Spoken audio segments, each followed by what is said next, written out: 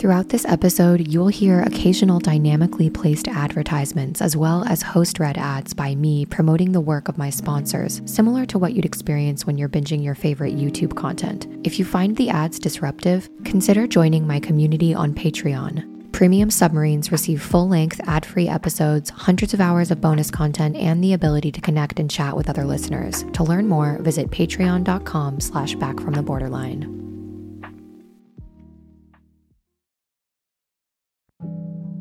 My recovery journey so far has involved navigating the waters of some serious, shameful, and angry feelings.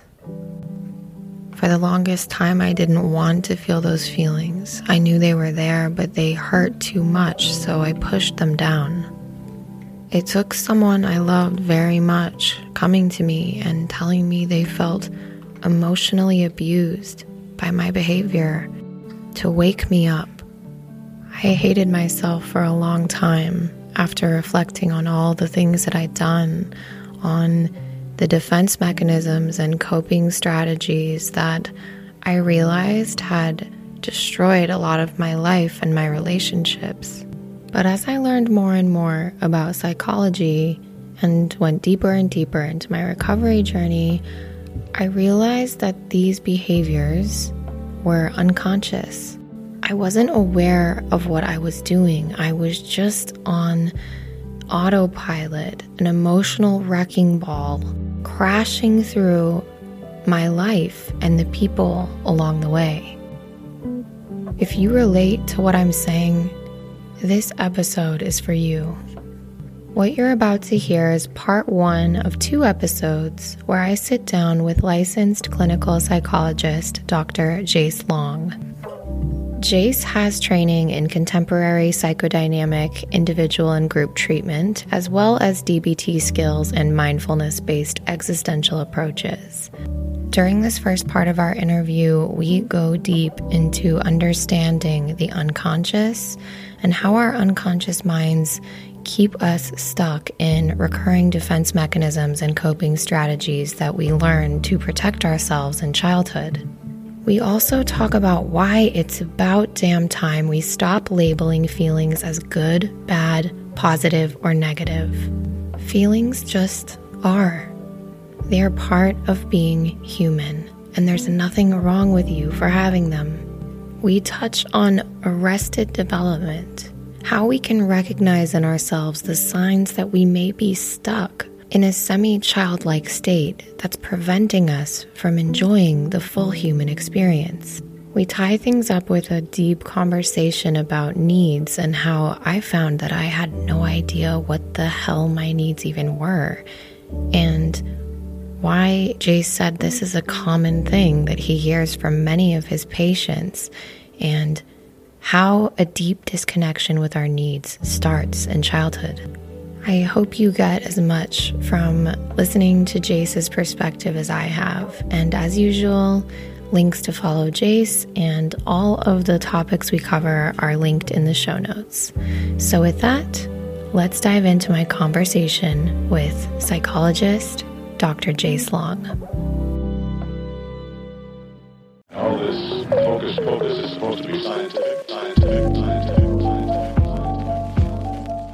You have entered Back from the Borderline, where we walk willingly into the darkness within our minds and return home to ourselves transformed.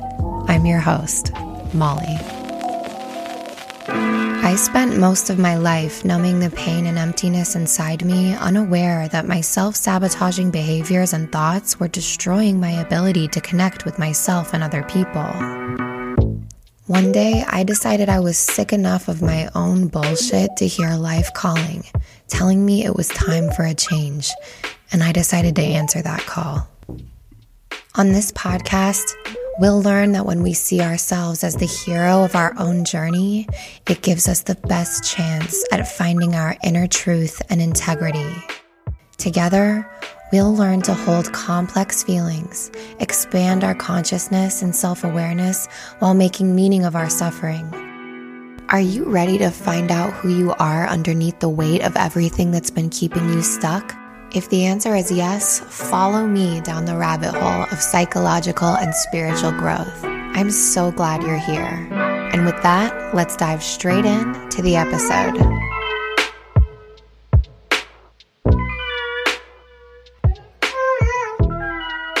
I'm going to let my guest introduce himself and his credentials, and then we can just dive right in. Thanks, Molly. I'm Dr. Jace Long. I'm a licensed clinical psychologist out of the state of California. I would consider myself a psychodynamic psychologist in the contemporary sense, which maybe we'll talk about later. I work primarily in a group practice. I see a lot of individuals of various ages, from 18 up until the 80s. And then I also work part-time for a place called PCH Treatment Center, which does a lot of like IOP and PHP, kind of more residential type treatment and lead groups there. That's me in a nutshell. Great. Well, for the listeners, I found Jace and his work on Twitter. I think is where I actually found you first. Okay. I feel like Twitter is so well suited to the way you share, because you're like me, where you share like long blocks of text. Like, I have a hard time being concise with my shares, but I loved everything that you chose to share there. And then of course I found you on Instagram. You're so underrated on Instagram. Like, I feel like your stuff just, I'm excited for my listeners to go in. I'm going to link to his Instagram in the show notes. It's Dare Being With, and I will provide a link there, but you really could get lost for a couple hours in the shares there. And they're really, what stood out to me, Jace, was you share like hard truths. And I think what I perceive to be kind of hard truths. And for me, I've said multiple times in the podcast that huge moments of aha moments in my recovery have been when I've had to hear kind of like the raw, unadulterated truth, and a lot of about kind of the ways that my behaviors were keeping me stuck, and how I was kind of stuck in my perpetual childhood state and projecting all of those things onto the people around me, which is a hard thing to come to terms with. So I know I will now leave over to you to do most of the talking here, but that's just kind of like what stuck out to me with a lot of your shares. I'd love for you to talk a little bit about what a psychodynamic approach looks like. I know that it's like it's like, please tell us in 2 minutes about Freud and his entire, but maybe like a shorter version of what psychodynamic approach is and what the goals are in psychodynamic therapy. Yeah. Okay. What still feels like a big question, so I'll do my best to represent. I would say maybe a bit of a caveat here. I think when people hear the word psychodynamic, a lot of times they immediately jump to Freud, or they don't know what it means. The field has really grown a lot over, we're talking over a century at this point, over 100 years. And I think there's a lot of misconceptions, misrepresentations. And I think a lot of it actually starts in like undergrad, where you see kind of developmental textbooks or something that give just like a very brief ode to Freud, like his psychosexual stages. And so a lot's happened since then. And if I were to kind of pare it down, it's a relational model that assumes that there are things that are happening outside of your awareness. Oftentimes, these are affective, emotional driven, relational patterns that are, in some ways, you could say, pre-verbal, in the sense that they happen outside of our awareness and outside of our ability to describe them verbally, unless we're able to reflect in a relationship on those patterns that we are enacting. And so a contemporary psychodynamic approach would really focus on how those patterns of dealing with emotions and dealing with relationships that trigger up certain emotions play out in your current relationships. And a lot of times I would say in the therapy relationship, which I would really want to emphasize, which I think can be one of those hard truths of like, the attachment system, as Montague would say, gets activated, and there's these intense emotions, and what happens in the therapy relationship, because that's where often the emotions are the most alive, we could say. That's a great breakdown. I'd only brought up Freud because I know that's what everyone automatically thinks when they hear psychodynamic therapy. And you also automatically think about like laying on a chaise lounge and like just being like, so how do you feel about that? And then it all comes down to like wanting to like bang your mom or something. Like we've come a long way since then. And what I love about the psychodynamic approach myself is the focus on the unconscious, right? Mm-hmm. And about how much the unconscious and what we're not aware of drives our waking behaviors. Mm-hmm. How would you describe to someone who is not a psychology nerd like me, like I remember a couple of years ago, when I just started diving into all of this stuff and making it my mission to recover, the concept of like the unconscious, I had no idea what that even was really. When I heard unconscious, I just think of like being knocked out, right? Where you're not awake. But can you describe for a really entry level listener, like what is the unconscious and how does it impact our behaviors? Obviously, another massive question, but do your worst. What is the unconscious? Maybe we could use an analogy here that might resonate with people listening. And this is actually the unconscious, right? It used to be kind of this thing that people were theorizing about, kind of based on observation, a lot of attributing certain thoughts and feelings to infants and to people kind of hindsight. There's been a lot of research in kind of cognitive psychology around what they call procedural knowledge. This idea of like how you would learn to ride a bike. I think it's a good analogy, and then you could apply it to relationships and the unconscious and how that plays out in relationships. But you tend to not learn how to ride a bike by reading an instruction manual or, kind of a list of things you should do. Now that may help kind of orient you to the experience of riding a bike, but when you learn to ride a bike, it can be hard to describe unconsciously, how do I know how to do this? What's going on, right? And then people will describe these things, these experiences of driving in a car and not realizing, how did I get here, right? Like they kind of were wandering off and doing most of it unconsciously, procedurally. And so we do that in relationships as well. We are operating kind of behind the scenes in our intentions, what we want. Those things aren't always known to us, right? Our desires, our intentions, our motivations. There's a lot of that is, it's not like, and I think this is more of a contemporary view. It's not that we're like necessarily repressing it, pushing it down. It's a lot of it, it's just never been in an awareness. It's just kind of operating in a more procedural, unconscious. We have these kind of tendencies, these patterns. A lot of times they developed early on with our primary relationships. And then we find ourselves acting this way. Why am I anticipating this person's going to hurt me? I don't even know this person. And so it's these kind of hidden intentions, desires that play out in relationships. And we find ourselves wondering why we find ourselves in a similar pattern. That's such a fantastic and short version explanation. Because again, like God, it's like the unconscious is like when you see those models of like the iceberg where it's like, this is the consciousness. And then the unconscious is like everything under the iceberg.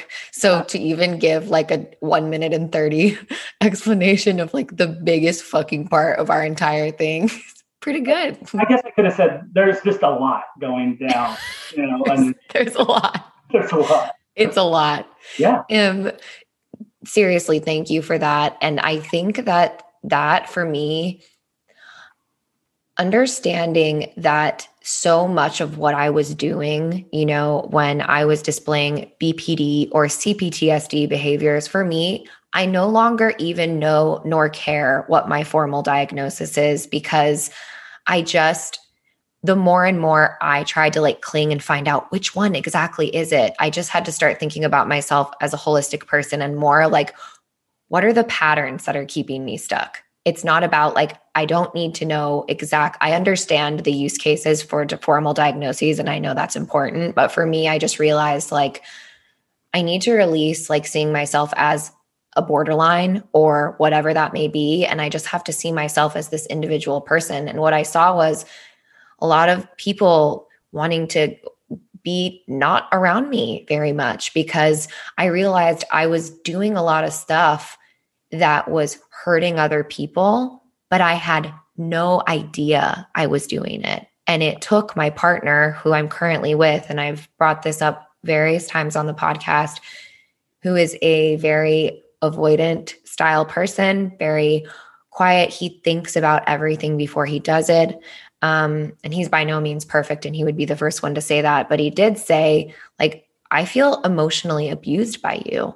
And if this doesn't change, like, I love you. I think you mean so well. I think you have the biggest heart ever, but I'm being basically sucked into your emotional fucking vortex, and it leaves no room for me to breathe. And I was so, it was the first time in my life where instead of being like, F you, you know, like if you don't love me the way I am, it was very much like, whoa, this is one of the kindest, most awesome people.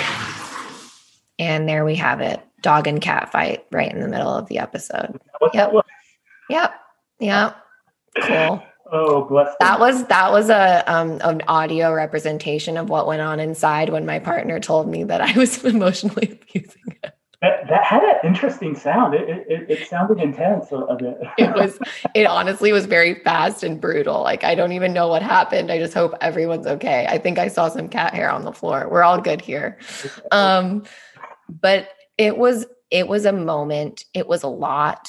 I have felt so much shame, Jace, in that moment, because I thought this, and part of me really wanted to go, this always happens to me. Like, woe is me. Why does this? But what happened to me in that moment was I felt like I had an out of body experience, and I zoomed out and I was like, oh shit, it's happening again. Like, this is a cycle. And if I don't break this cycle, it's not about finding the right person. You know, I was shedding these good people in my life because my unconscious that I wasn't aware of was just playing itself out in this repetitive pattern. What is your reaction to that? Oh, a lot of thoughts. And you brought up I had a thought earlier when you were sharing, kind of maybe what I would call like the moralizing that happens, and you know, often the emotion there is a shame one, and you know, maybe contempt or criticism from the external world. And I think that so you brought up a really important point of these strategies, right? Where you can get lost in diagnosis and trying to maybe validate our experience, which is understandable. But I think there's a kind of a humanistic view of there's a child that's developed here that has developed strategies that at one point, right, whether it's dissociation, control, aggression, whatever that may be, it was adaptive at some point. It helped that person survive. Yes. Now, there's a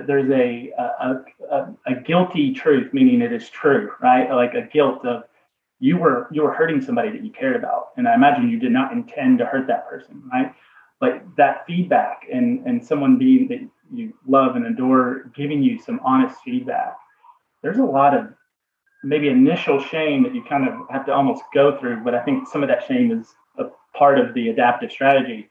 There's a lot of sorrow there. There's a lot of sadness of like, and so I think if we can, it's a bit of a paradox, but if we can move ourselves, patients, whoever, into a sense of, oh, at one point this was adaptive for me and it is no longer, right? And having that grieving of almost appreciating the process that you're now letting go of. And so that just feels like a paradigm shift where it can, you know, Pete Walker talks a lot about like toxic shame and being able to have compassion for these parts of you that helped you survive. And I find myself wanting to emphasize that for, well, all of humanity in a way, is that because it opens the door then to look at the hard truths, right? To be curious, and I think sometimes we get so, I don't know if it's probably a bit of a Judeo-Christian, Western value of responsibility and being good or bad. I'm a big advocate, I guess, against the use of like moral language when we talk about feelings, which it's everywhere. It's in contemporary psychodynamic literature where they'll say positive and negative feelings, and I would rather use something along the lines of, you could say pleasurable and painful. Yes. I was just on Instagram ranting yesterday where I even slipped, where I said it's when negative feelings come up, and I caught myself and I'm like, there is no such thing as a negative feeling. They just are. Like, they just happen, and they happen for everyone. And I've said it once and I'll say it 100 times. I thought it was a really profound example, right? The United States was like part of Declaration of Independence is like the pursuit of happiness. Mm-hmm. And I think that's actually such a toxic thing, because really it's like we really as a society in the Western world in general believe like happiness is the goal. So the moment that the moment you have a non-happy or non-positive thought, it's like, I got to check myself because something's quote unquote wrong, rather than accepting that whole experience of emotion, shame, because there's even good shame, right? That's what we lose is like, just because you're having a feeling of shame doesn't mean it's bad. Sometimes it's good, but shame can be toxic. That's why there's toxic positivity and there's toxic shame. It's like, it's never good to be on one extreme. It's like, you got to be somewhere in the middle, and all the feelings are just feelings. Can you explain what toxic shame is in your opinion? Because I think that that's something that people with complex trauma, it's like, that is like pivotal to understand. Yeah. So I might have a bit of a, I don't know if it's unique, but I have a specific view on shame that I would want to distinguish it from kind of what I touched on earlier, from like something that's true, and there's maybe what we call like a genuine remorse and sadness about that truth. For me, shame, I would almost want to say shame is always toxic, at least in the way that I define it, or the thing, in the sense that it gets organized. Shame often includes conclusions about yourself, meaning that that I'm bad, I'm inadequate, I'm not good enough, I'm unworthy of connection. And I think when you view shame that way, it's always toxic, because it's a bit of a black and white organization at that point, right? Like, if you are inadequate, then how do you become adequate? You have to earn it, right? Like, is that how you become adequate? So now I think the healthy shame, right, might be what I would call kind of a healthy guilt of being imperfect, and of having the potential to hurt people, and even if you don't intend to sometimes. And now that's not to say that we, I don't want to throw out like that there's maybe evil or that people can be manipulative, and that exists. I think we can too quickly jump to, again, back to this moral framework of like, either that person is bad or I am bad, they're inadequate, I'm inadequate. And I think it's just often more complex than that. So that's like why shame to me feels like it goes into the black and white organization, either, towards myself or toward the other, which would be maybe more of a contempt or disgust. That's so freaking true. I mean, I've heard like John Bradshaw, I love, and Pete Walker, I love too. And they both talk about like healthy shame, how like, if you hurt someone, like it's good to feel a little bit of like that feeling that you get. That's like, oh man, I really shouldn't have done that. It's a feeling is there for a reason, because it's encouraging you to kind of think next time and grow. But how you categorize that is really important, because I just think that it's so often, and for me too, is like, instead of just letting me having just one moment and saying that was a mistake, humans make mistakes. And I often will label myself a mistake. I'm like, see, I always do this. Like, wow, what's wrong with me? Why would anyone want to be with me? And you're so right. Because it's like it's a tricky balance to strike. You have to like not let yourself like live in that shame for too long. Right. If you can have the shame and it's more of this, okay, this was a mistake. This was, I have remorse about this and I can, there's a possibility for growth, then I'm all for it. But if the shame goes into these all or nothing organizations of I'm inept and will always be, right, which is a bit of a kind of depressive organization, then how do you grow from there? And that's such a common thing now, right? Like, do you think part of it comes from what I'm realizing as like, for me personally, I was like a gray area. What is that? I don't know what that is. Like that was me before my recovery journey. And now my mantra every single day is trying to be like, am I seeing both sides of this? Like, how can I apply critical thinking to this? Why would that person write that article? Why would they have this viewpoint? Right. And you have to take such an active role in your own life to see all those things, because our society is set up to want to get you to believe like all the way or none of the way. Like it's just the way that it is. And I think that suits people just fine because people feel more comfortable in like an extreme viewpoint. In the gray area is so uncomfy. For better or worse, right? Whether I have an all or like an all bad perspective of myself. And again, this is where like shame or black and white thinking, even if it's kind of harsh thinking towards yourself, that can actually be more comfortable than appreciating what seems to be more true is that you're a gray person, right? Like to be able to appreciate both sides, to be able to hold contradictions, to be able to appreciate ambivalent feelings, mixed feelings at the same time. That can be really anxiety provoking. That can be really upsetting. So for a child, and I was going to go back to this kind of idea of shame. Shame can be very adaptive for the child. It gives them a sense that even though I'm, say, all bad, it's all on me. I have responsibility here. And at least now I just need to change myself, right? Now that can be toxic because then it's like you have narratives that don't allow you to change. But to confront that mom or dad is this mixture of good and bad, and the world is a mixture of good and bad, and then I don't have a safe person, maybe with somebody that has like an insecure attachment or poor parenting, that can be devastating for a child, right? Like, so, the all or nothing. I mean, we all do it. The political spectrum is so polarized right now. It's a way to cope with the ambivalence, the anxiety that we all feel.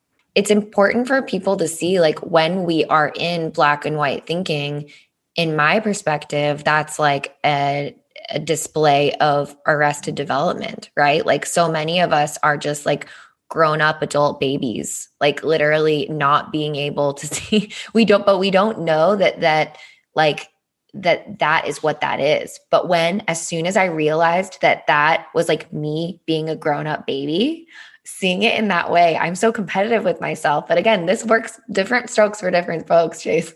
Everyone, the listeners, he's laughing.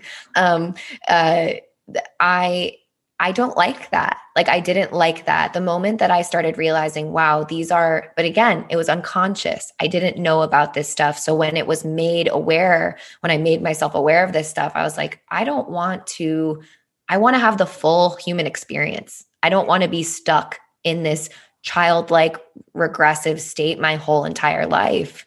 There's a responsibility here, and it's a delicate one. All right. Like no matter how poorly one was parented, and this goes back to kind of your example with your partner, you bear responsibility for your actions, right? For your how you deal with your emotions, and then if those strategies and actions hurt other people. And so this kind of conviction that you're having, right, like where you're almost being competitive with yourself, you're this adult baby, right, kind of thing. As you can see, I don't have a lot of like, I just kind of put shit in like a term that could really be triggering. I think it can sound. I think the way I mean is big fucking baby. It can sound a bit infantilizing, but I think there's an appreciation of the context here where we don't have as much control as we would like to think, because there are unconscious, implicit ways that we're operating. Some of those ways we regress back to earlier developmental phases, right? So if we're being extremely all or nothing, yes, that's Klein would call it a paranoid schizoid, right? More CBT focused people would say very black and white, often because of, say, the paranoid schizoid position that we retreat into a bodily experience, and that there's maybe our what I would call dissociative splitting and stuff that happens in order to keep ourselves armored. But so just to bring that fast forward, right? Someone would say maybe what we borderline conditions, right? That it's not that a person that doesn't have that diagnosis or those strategies can't regress to black and white thinking. Everybody can. It would be that someone diagnosed with borderline is using that strategy more often and has less access to what we would call more mature defenses or protective. Like the idea of like a healthy individual would be somebody that has a flexibility of use of strategies, right? Can kind of use dissociation when they need to, but not rely on it all the time, right? So that it keeps maybe what we could call like an optimal distance and then an optimal connection, and being able to balance those two things. Whereas if somebody's operating from a kind of arrested development place, they may over rely, because that's how they've survived, on this kind of paranoid schizoid black and white mental representation, right? We act those things out. This person's bad, I'm good. This person's good, I'm bad. And that's what gets acted out, because that's how you've learned to do relationships. Yep, that was certainly the case for me. What would you say is a healthy, normal time? I don't even really like the word normal, but like when would be an acceptable time just from like a developmental perspective to dissociate? Just so the listeners, like when may someone dissociate and it is like a protective thing and it would be not considered like maladaptive? Oh, I mean, so many examples. I would say, well, I can just speak to it abstractly, and then if maybe a specific example. Well, in war, any time that survival is literally at stake, there is a lot of healthy dissociation to take place, right? Like I don't have time to think about, whether, let's say, yanking a little kid's arm to save them from the ongoing truck. Like I need to act. And so if there is something that is very, and this is where it gets tricky though. So that would be an appropriate way where survival is literally at stake. Difficult thing for people maybe with more disorganized attachment or borderline conditions is a lot of experiences feel that way, right? So a lot of experiences can feel life or death. And so that's where you may operate out of a dissociative position, kind of, again, out of this sense of survival when the person that you're interacting with may not be an oncoming truck or somebody that's trying to push you. I think for my entire 20s, I tell this to people, like, I just feel like for most of my like late adolescence and 20s, I was in like some kind of dissociative state because like I felt like to a certain extent, like low level, where I look back and I remember so little of that the last probably like from ages 14 to around like 26, like I was such a chaotic, reactive, always really thinking that like someone was out to get me, not like the government is bugging my apartment style, but very much like I always was in some kind of drama, and I made it so intense that I actually feel like I like put myself in like prisoner of war mentality when in reality I wasn't actually there. And I'm seeing that in even like my Discord server, right, that I've started, where I witness people sharing and the comments that I get on my Instagram. I see a lot of myself in those comments where it's like people make the biggest deal out of now what as an outside observer is not that big of a deal, right? Where like it's like two colleagues at work like laugh, and then you spend the rest of your day literally convincing yourself that they're making a joke about you, when in reality they just saw like a funny meme, right? And I find a lot of my listeners share those experiences, Jace, where they struggle with such intense kind of like paranoia to where they lose sense of reality because they're creating these narratives in their mind, and therefore they're kind of like missing life. And that happened for me a lot. Do you have, I'll interview you here. Yeah. Do you have a sense of compassion for yourself in meaning in the reasons that you would have used those strategies early on? Yes, because I say that I try. That's something I'm still really trying hard with, because like I struggle a lot with self-compassion. Like I will rationalize it away and basically think everyone else deserves it except for me, which I think is pretty common. But I have compassion for my younger self in those moments because, and again, I've done a lot of healing work with my parents. They were doing the best they could with what the resources they had. One of my parents came from probably like one of the most traumatic upbringing you could imagine. And so, but I was a highly emotional child, and it was not a good fit with my parents, like in terms of our temperament. And so I was shamed for big displays of emotion, and I had to spend a lot of time in my room alone crying by myself. And I want to say something to this. Please do. Well, just that, and it builds off this idea of appreciating something that is true with also, we don't have to turn it into like your mom or your parent, caregivers out there, listeners, right? Like, are these awful? Now, in some instances, it may feel like incorrigible, right? Like just like there's no excuse. So I don't want to minimize that, but more we could say ongoing. Parent did the best they could, but there was developmental trauma where their own stuff, right? Like you can imagine, and the intergenerational. It's not that it's necessarily heritable. It's that the environments get passed on, right? So if a mother gets the mom is interacting with this child, right, that has a lot of emotions, as many children do. What's that going to do to her? It's going to trigger up her own emotions, right? She's going to get in touch with emotions that may be coming from her own difficult caregiving experiences.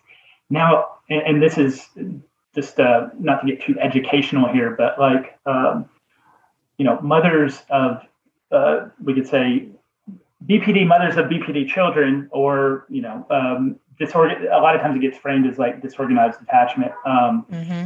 They will mismatch their child, right? The child will show distress. It was actually a BPD dad, I think, in my case. Okay. My dad even admits, like, now he's grown a lot, and he even admits like he relates a lot to BPD traits. So my mom, just to put it in perspective for you, for the help of this description, my mom was actually very, very withdrawn and my mom does not show big displays of emotion except for like when they burst out of her so like I'm a perfect example of disorganized attachment because I had no idea. My dad would be really loving 1 second, and then my dad would like completely reject me if I didn't agree and send me to my room. And I would look at my mom to point out, this is not right. Right. But my mom was so afraid of my dad's reactions that I was a child going, this is not right. Like, but I was being told, you're the problem. Literally verbatim. My dad said to me once when I was 15, like, if it weren't for you, our family would be like completely fine. Right. And so again, all this stuff I've talked through with him, but nonetheless, it made its mark. And I'm like a perfect example of what you're saying of like, my parents' shit became my shit. Yeah, of course. And I would even posit that all these things began even much earlier than, again, the verbal kind of, that's really solidifying it, right? Like when somebody says directly. Literally. But even before. He said it in many different ways growing up that didn't even have to be translated verbally, right? Like, it's like, just like you're saying. But when I was 15, I remember being like, oh, so now you're just like saying it, because I've kind of gotten the message my whole life. Totally. They've done like infant observations. For the listeners, if you want to look into some of this, Beatrice Beebe is a good author. Lyons Ruth, that's her last name, is a good author of like literal infant observation of mothers with disorganized attachment with the child, and then they can even predict with pretty high correspondence that the child will have, BPD features. Interesting. Yeah. Can you first describe what is disorganized attachment? Oh, that's a big question too. I'm full of them. Yes. So, and this goes to the. Maybe we can talk a little bit about the word borderline for a second too. The term, not to go too in depth with the history of it, but the term started as a psychoanalytic term to capture a developmental stage in between kind of psychotic and neurotic, right? These symptoms of neurosis and then symptoms of borderline, symptoms of psychosis were developmental based on, putting a lot of onus on the interactions with parents. And it was to capture where someone was using, kind of more primitive defenses, paranoid, schizoid, black and white, splitting, projection, projective identification, these types of more primitive defenses, dissociation, but were still in touch with reality, right? Like that they weren't living in the clouds, right? That they were, they could still kind of observe the reality of the situation. And it was to capture that kind of middle ground. And so then when you start getting into personality disorders, from a psychoanalytic view, there's like a kind of borderline developmental phase that could apply to avoidant personality, histrionic personality, narcissistic personality. With the DSM, I think it was the 4, maybe the 3, started really moving towards the medical model, right? And DSM clusters, these DSM symptom clusters. And this would be my critique on the development of a CPTSD cluster, is that I think that's missing the mark. We're just starting to like look at symptoms as opposed to, the roots and the environment and the person, and what's the whole, as you put it, holistic kind of picture there. Mm-hmm. Disorganized attachment into that, I would say disorganized attachment. There's a lot of overlap between what we call disorganized attachment and what we're calling borderline kind of level of operation, where you see these more primitive, earlier, primitive, a bit of a negative connotation, but an earlier kind of developmental approach to relationships, where there's an approach avoidance, there's a push-pull, there's a control, maybe hostile aggression, and then at the same time, a helpless kind of fearful preoccupation, and those things, they get represented unconsciously. Again, the child and the adult child doesn't maybe realize that they're doing this. It's just this internal chaotic representation. And if I have that in early childhood with my parent because they're not able to mirror my emotions, then I'm going to carry that with me. And my identity, my ability to reflect on my desires, my initiatives, what I want, it's going to be difficult because I didn't get that mirrored for me growing up, right? And so it's going to be being able to do relationships and be able to do a healthy relationship with myself. It's going to be difficult, and that's disorganized.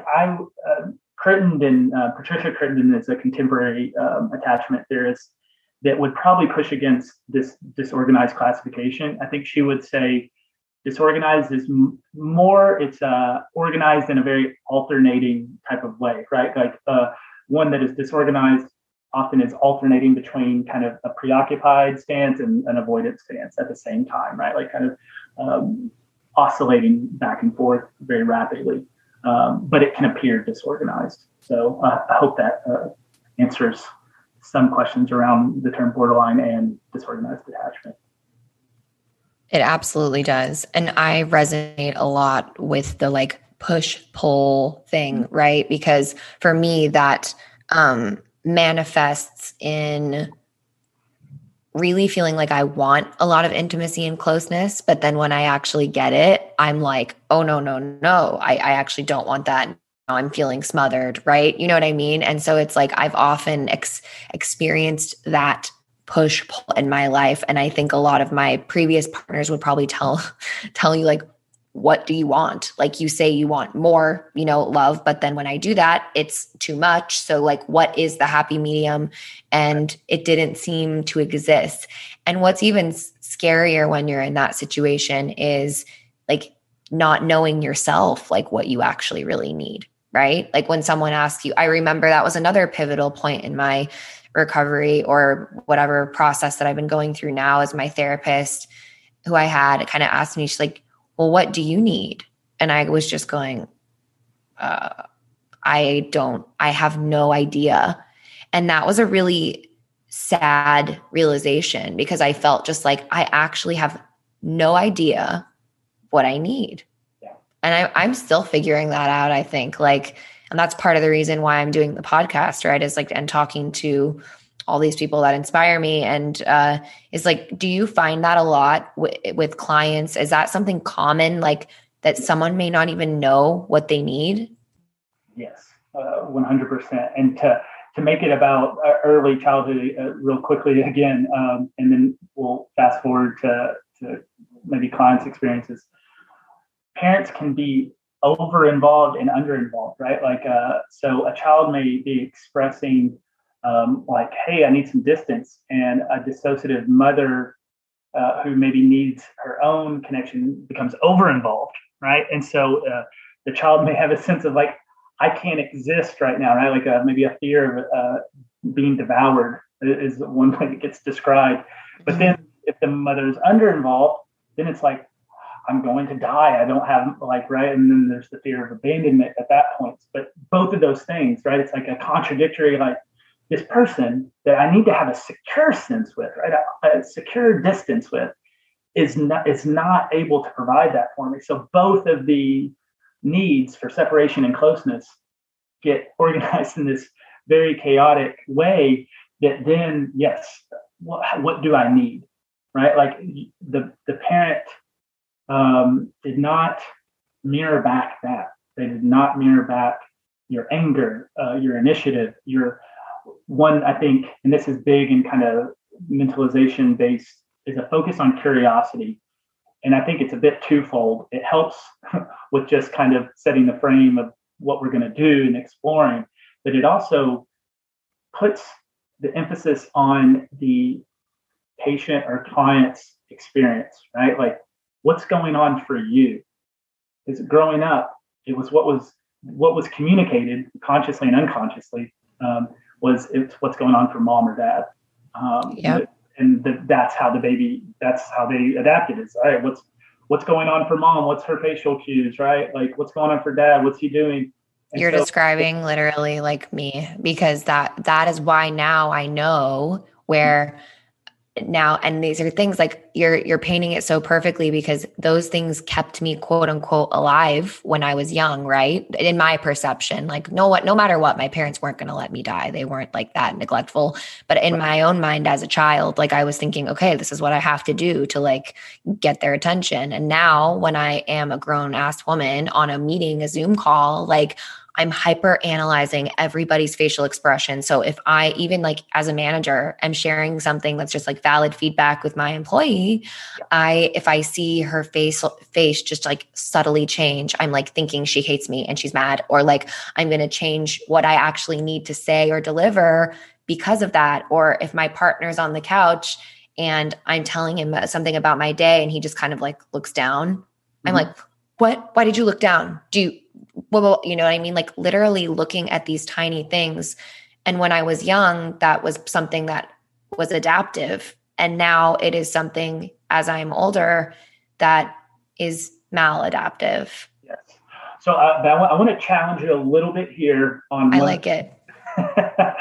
Well, and it's just it's a thing that adults do, right? It's not what Molly does. It's okay. I actually love this because this is what helps. And Pete Walker talks about it as well, right? Like this idea will minimize the child's experience from our own adultified perspective of what we learn. And so like you said something, and you were saying it passively, I'm just being playful with you, but like it wasn't literally like. No, I appreciate, this is important. It wasn't literally like the life or death for me, right? Well, tell that to your 3-year-old right. self. Like, yes, it was. Yeah. Like, if mom's not there, that's life or death. So experientially, that's a huge fucking deal. That's big. So that's such a good point. Yeah, like affectively, right? Emotionally, we get, because we have higher order cognitive capacities when we get into adulthood. You know, so much of my work with whatever patient I'm treating is to appreciate emotionally what's the unconscious kind of procedures that are taking place, and that we tend to, now some of that is healthy, right? Like organizing things, being humorous about them. Yeah, like do that. But also appreciate emotionally what was going on there, and that there may be a lot of grief and anger that's still here that may be kind of dissociated, pushed off at times. Oh my God, to put it in like, yes, facts, because what you're saying is so important. And it's interesting because my therapist, like Bev, she's great. I'm actually no longer in therapy because we decided like that I kind of was like therapizing the shit out of myself through this podcast. Like she's like, I think we got it. But she's always there if I need her. But she often did call me on those types of things of saying, you know, like, okay, like, but where is your compassion for little Molly that was going through that moment, you know? And I've told this story on the podcast before, but for listeners who may have not listened to that episode, Jace, often like the thing that I remember most with my mom was, and it's just how my mom is wired. My mom is not an extremely touchy-feely person. And she actually is like kind of like squigged out by too much physical contact. And that's her own thing. What my mom did do is like, if I had a project, she would stay up all night, you know, helping me with my project. She just showed love in a different way. But I am a person who is like physical touch, and also like all kids need that, you know, like that's like something that like, I think most kids probably do need an element of like that physical touch. But again, you can call me on that if I'm assuming too. But what I do profoundly remember is like, as a child, trying to cuddle my mom and my mom being like, oh, don't, you know, I don't want that. And she would push me off. And I remember like touching her fingernail, and all I could do was like stroke her fingernail because that's all she would like actually be able to handle. Like that's a memory I have so profoundly in my mind. And it gets me like emotional every time I talk about it.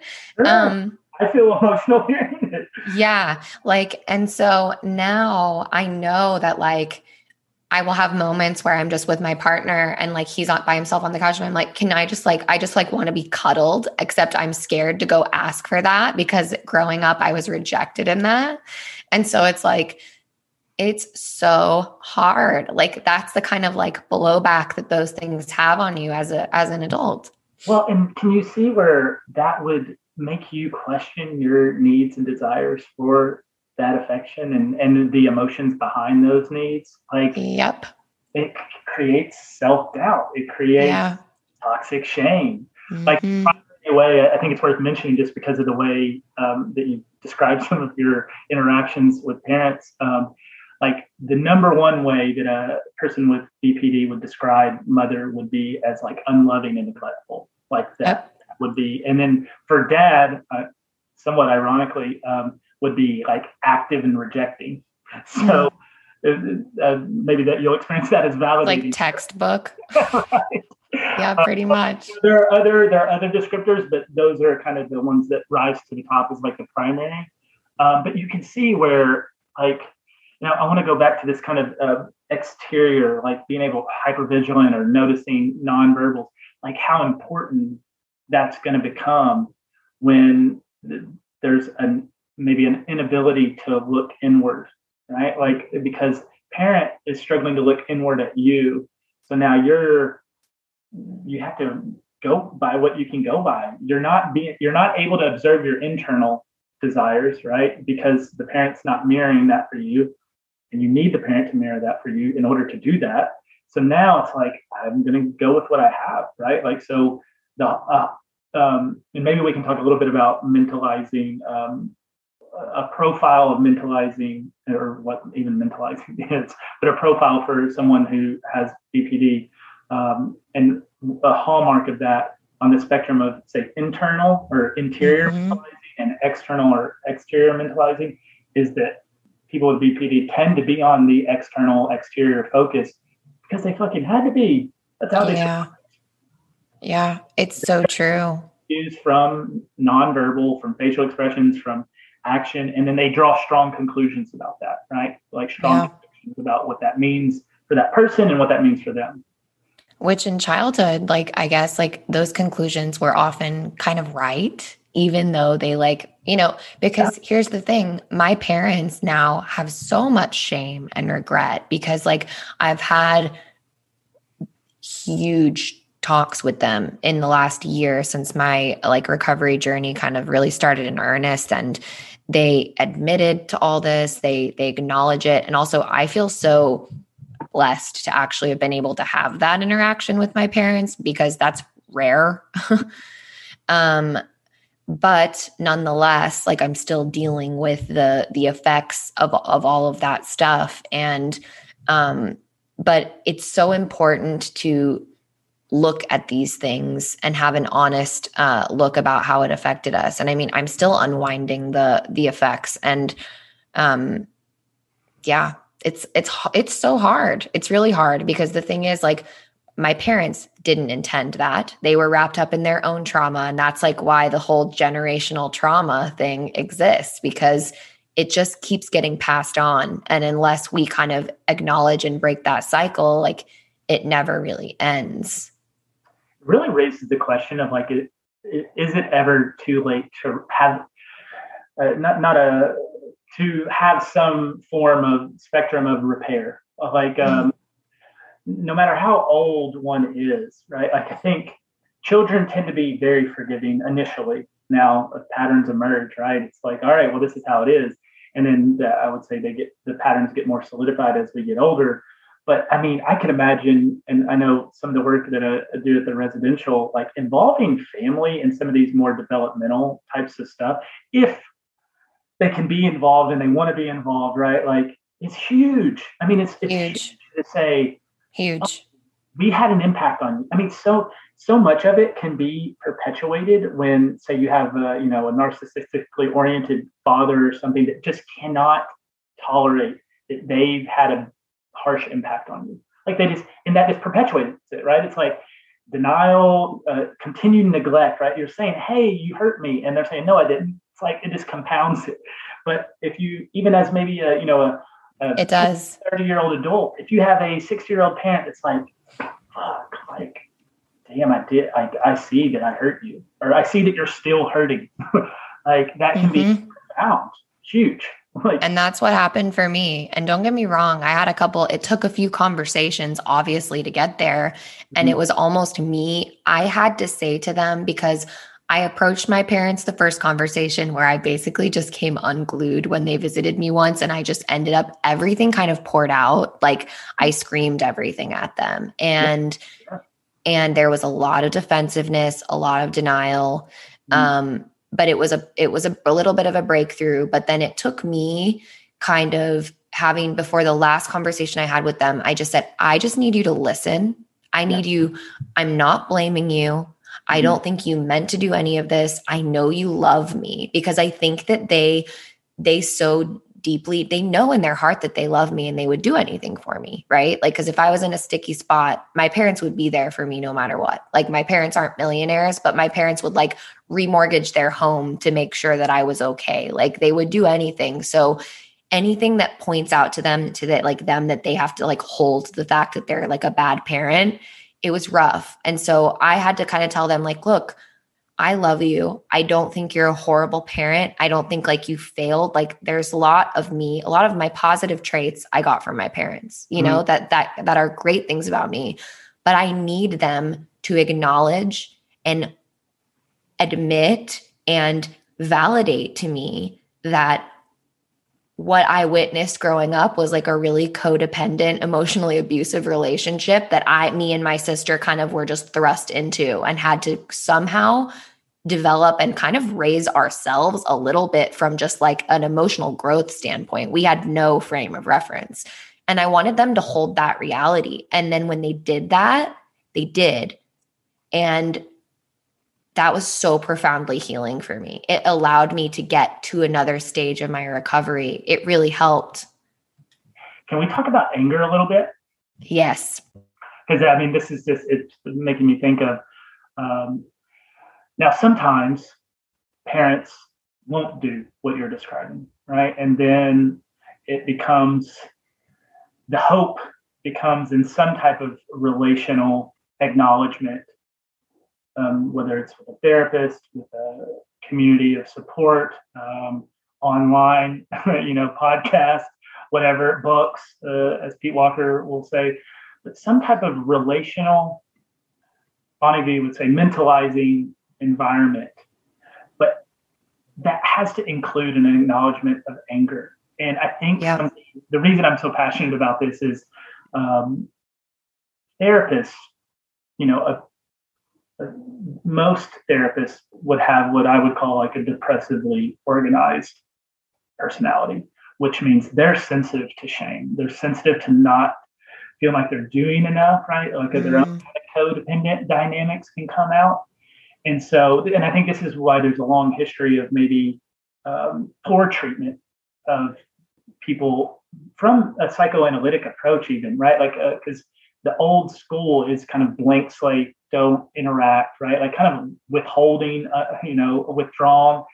And the relational movement in psychodynamic and psychoanalytic thought has been, hey, be more active, be more present. So like somebody that is more relational and trained in mentalization-based treatment, you're more active and you have to be okay with your anger, right? Like, so if you haven't done your work around your anger, then you're gonna feel ashamed of your anger, and then you're gonna act that shame out towards a person, maybe with BPD that is very in touch with their anger in a maybe an aggressive or an externalizing way.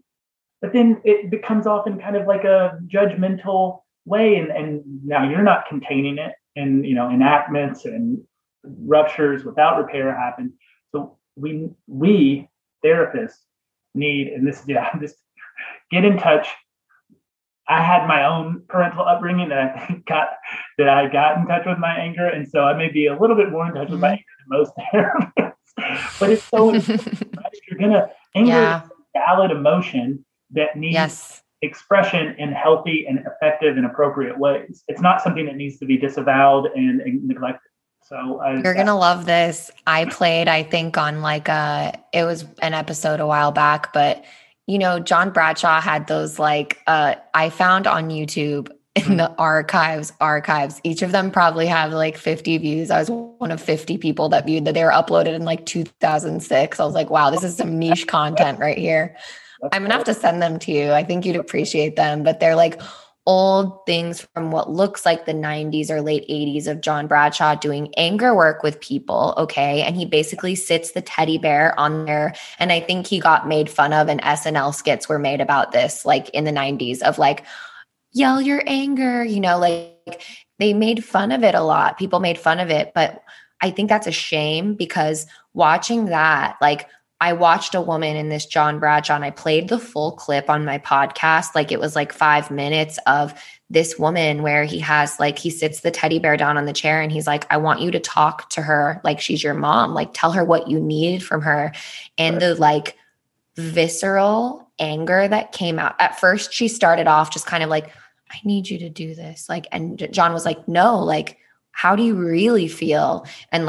And by the end of the 5-minute clip, this woman was screaming, and her screams, I was sobbing, watching it, because I felt like it was literally touching my soul.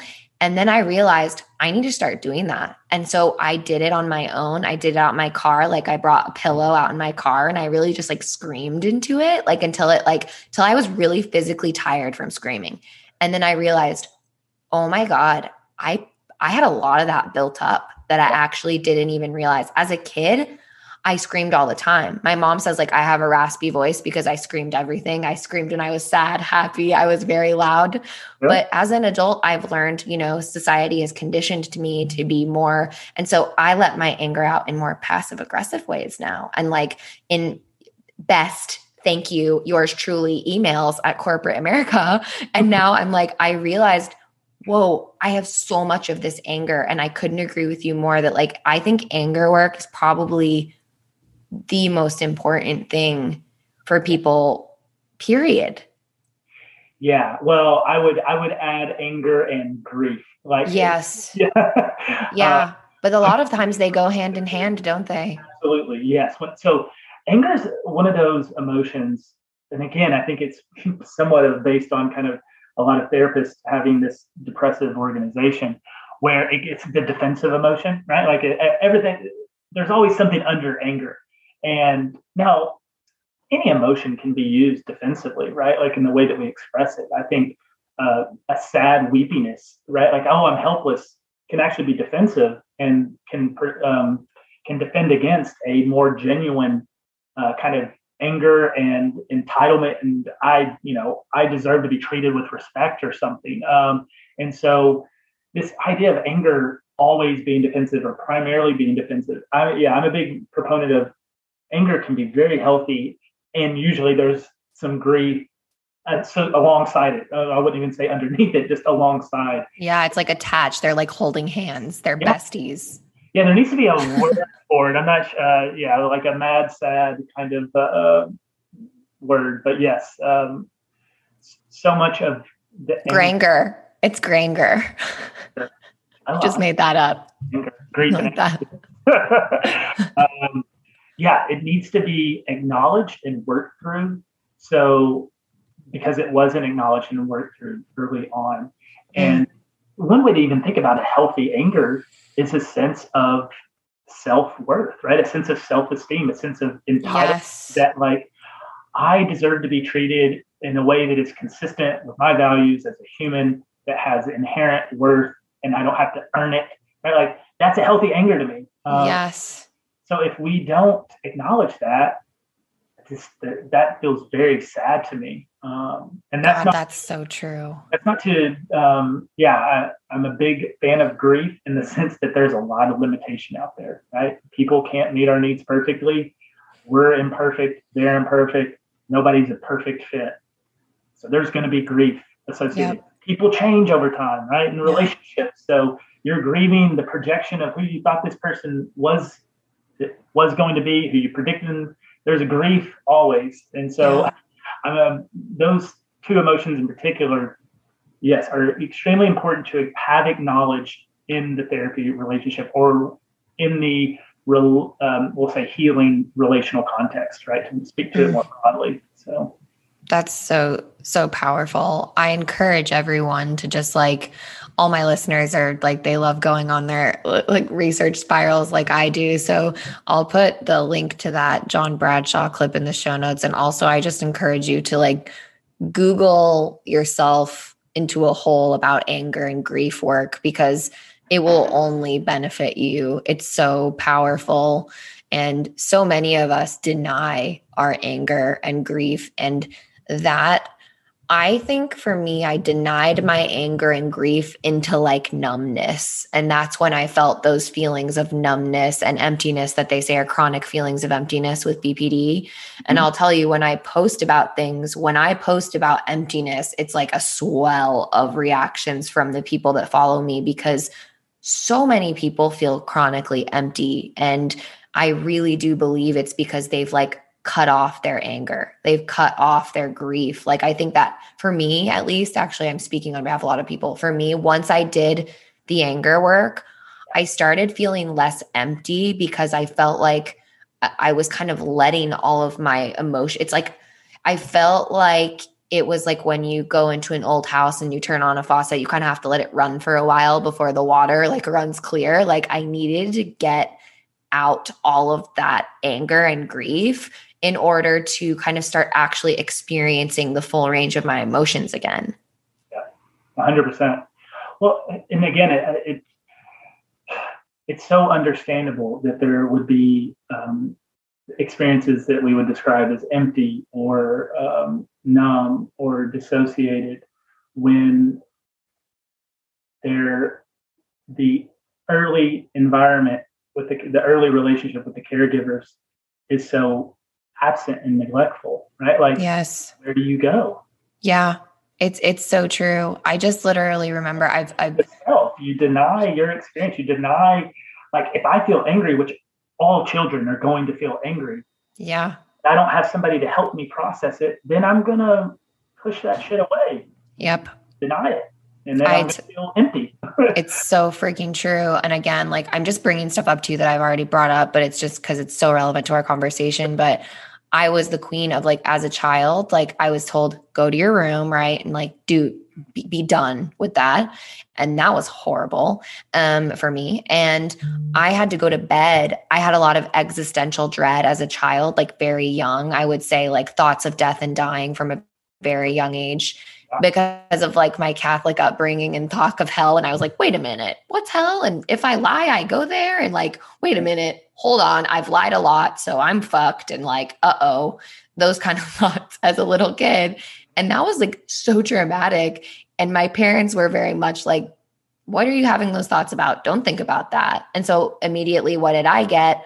Something's wrong with you. And so, Jace, my main coping mechanism from being little, it was a running joke in my family that I always had a story tape, every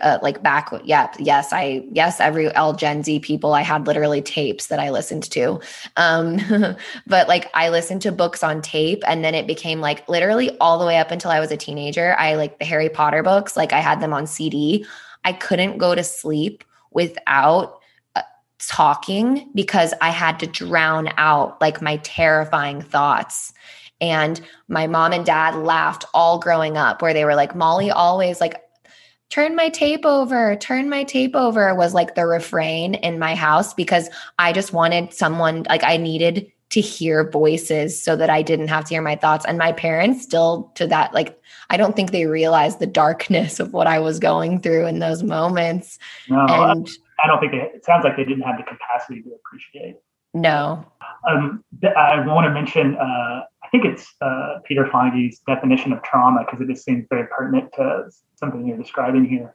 Like, often when we think of trauma, we think of something more active, which, again, sexual abuse or abuse of physical. It's like the big T, little t trauma, right? Like, yes, but I would even say, well, maybe it's a mixture of those two things in the sense that it can be both, where he describes trauma as when there's adversity, which maybe it's a big T adversity or a small t continued adversity, but the traumatic part of that, or the primary trauma, and Pete Walker kind of says this as well, is that there's no sense of having an opportunity to connect with the emotional experience, right? Like, I get hit and then I don't have anyone to take my pain to, right? Literally. It's the neglect.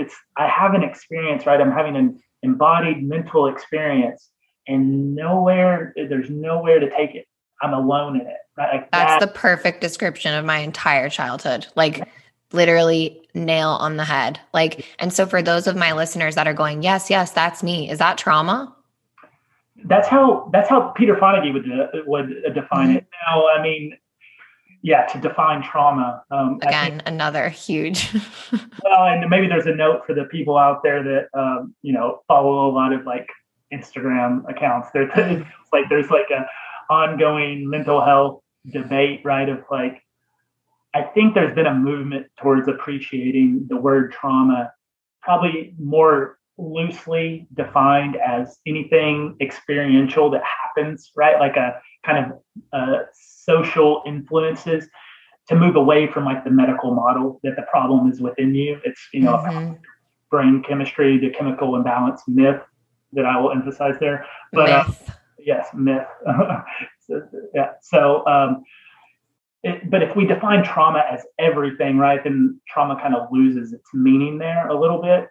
So I think I do have a post on that I would view trauma. We could view it as on, like, a spectrum of, and just to allow for some nuance there, right? Like, there's, maybe more the big T trauma that we would maybe more define in clinical terms or in the DSM.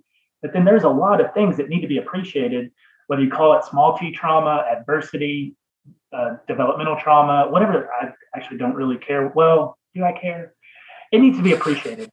It needs to be appreciated, and we need to have words and language to describe it.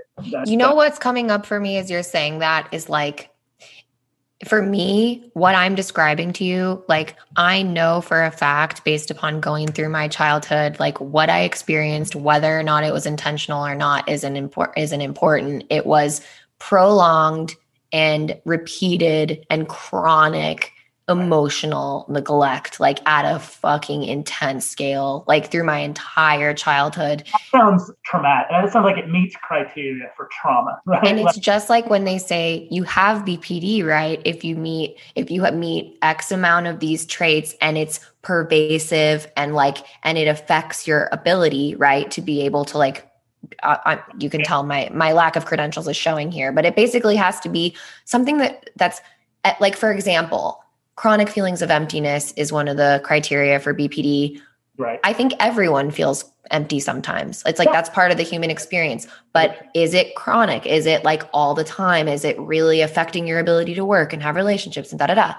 And that's how I see trauma for myself. No parent is going to be able to be there every single second of the day for their kid. Every kid's going to cry themselves to sleep probably at one point in their life. But for me, that was like an everyday thing. And another good example is, when I was 15, I endured some serious bullying. All right. So sorry to cut you off. I'm sure you were enjoying the conversation, but that is the end of part 1 of my interview with Jace. And we are just warming up in this conversation. We carry on for another hour. And because of that, I wanted to break this episode up into 2. On the next episode, we dive into my experience with bullying in junior high while also navigating emotional neglect at home. We talk about conflict and how to navigate this in our intimate and family relationships. We dive into the concept of self-awareness and how it's different to self-absorption or being self-centered. We also talk about learning to capture and tune into our complicated emotions by checking in with our bodies. Did you know that there are 6 core emotions? Anger, sadness, and fear are painful emotions, and curiosity, love, and joy are pleasurable emotions. I often found that I had a hard time labeling my feelings, and on the next episode, Jace gives me some powerful strategies to improve my relationship with my feelings. So if that sounds interesting to you, tune in next time for part 2 of my interview with Dr. Jace Long. Until next time, have a great week. All right, you messy, amazing, emotional, fabulous human beings doing this life thing, that is it for today's episode. I want to thank you so much for listening, because out of all the millions, billions of podcasts in the world, you chose to listen to mine, and that means a lot to me. And if you listen this far, I know you never want to miss a new episode. So to make sure that doesn't happen, click follow in your podcast player of choice, and you will be alerted every time I drop a new one. To help me grow and help the podcast reach as many people as possible, go ahead and leave an honest rating and review. Not only that, I love to hear your feedback, so please share it with me. I read every single review, and you just might hear it read out loud on the podcast. To connect with me directly, follow me on social media and keep up with all the new updates. You can find that all at backfromtheborderline.com. And as always, any articles, resources, or other helpful information you've heard today can be found in the description of this podcast episode. So don't forget to check out the show notes. And until we meet again, remember, life is a circle, a cycle, a process. Separation, initiation, return.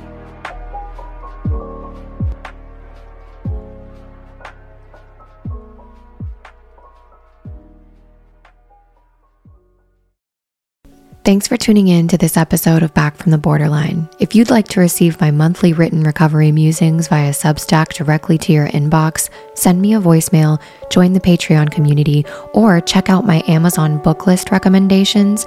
Visit backfromtheborderline.com and click to access my Linktree.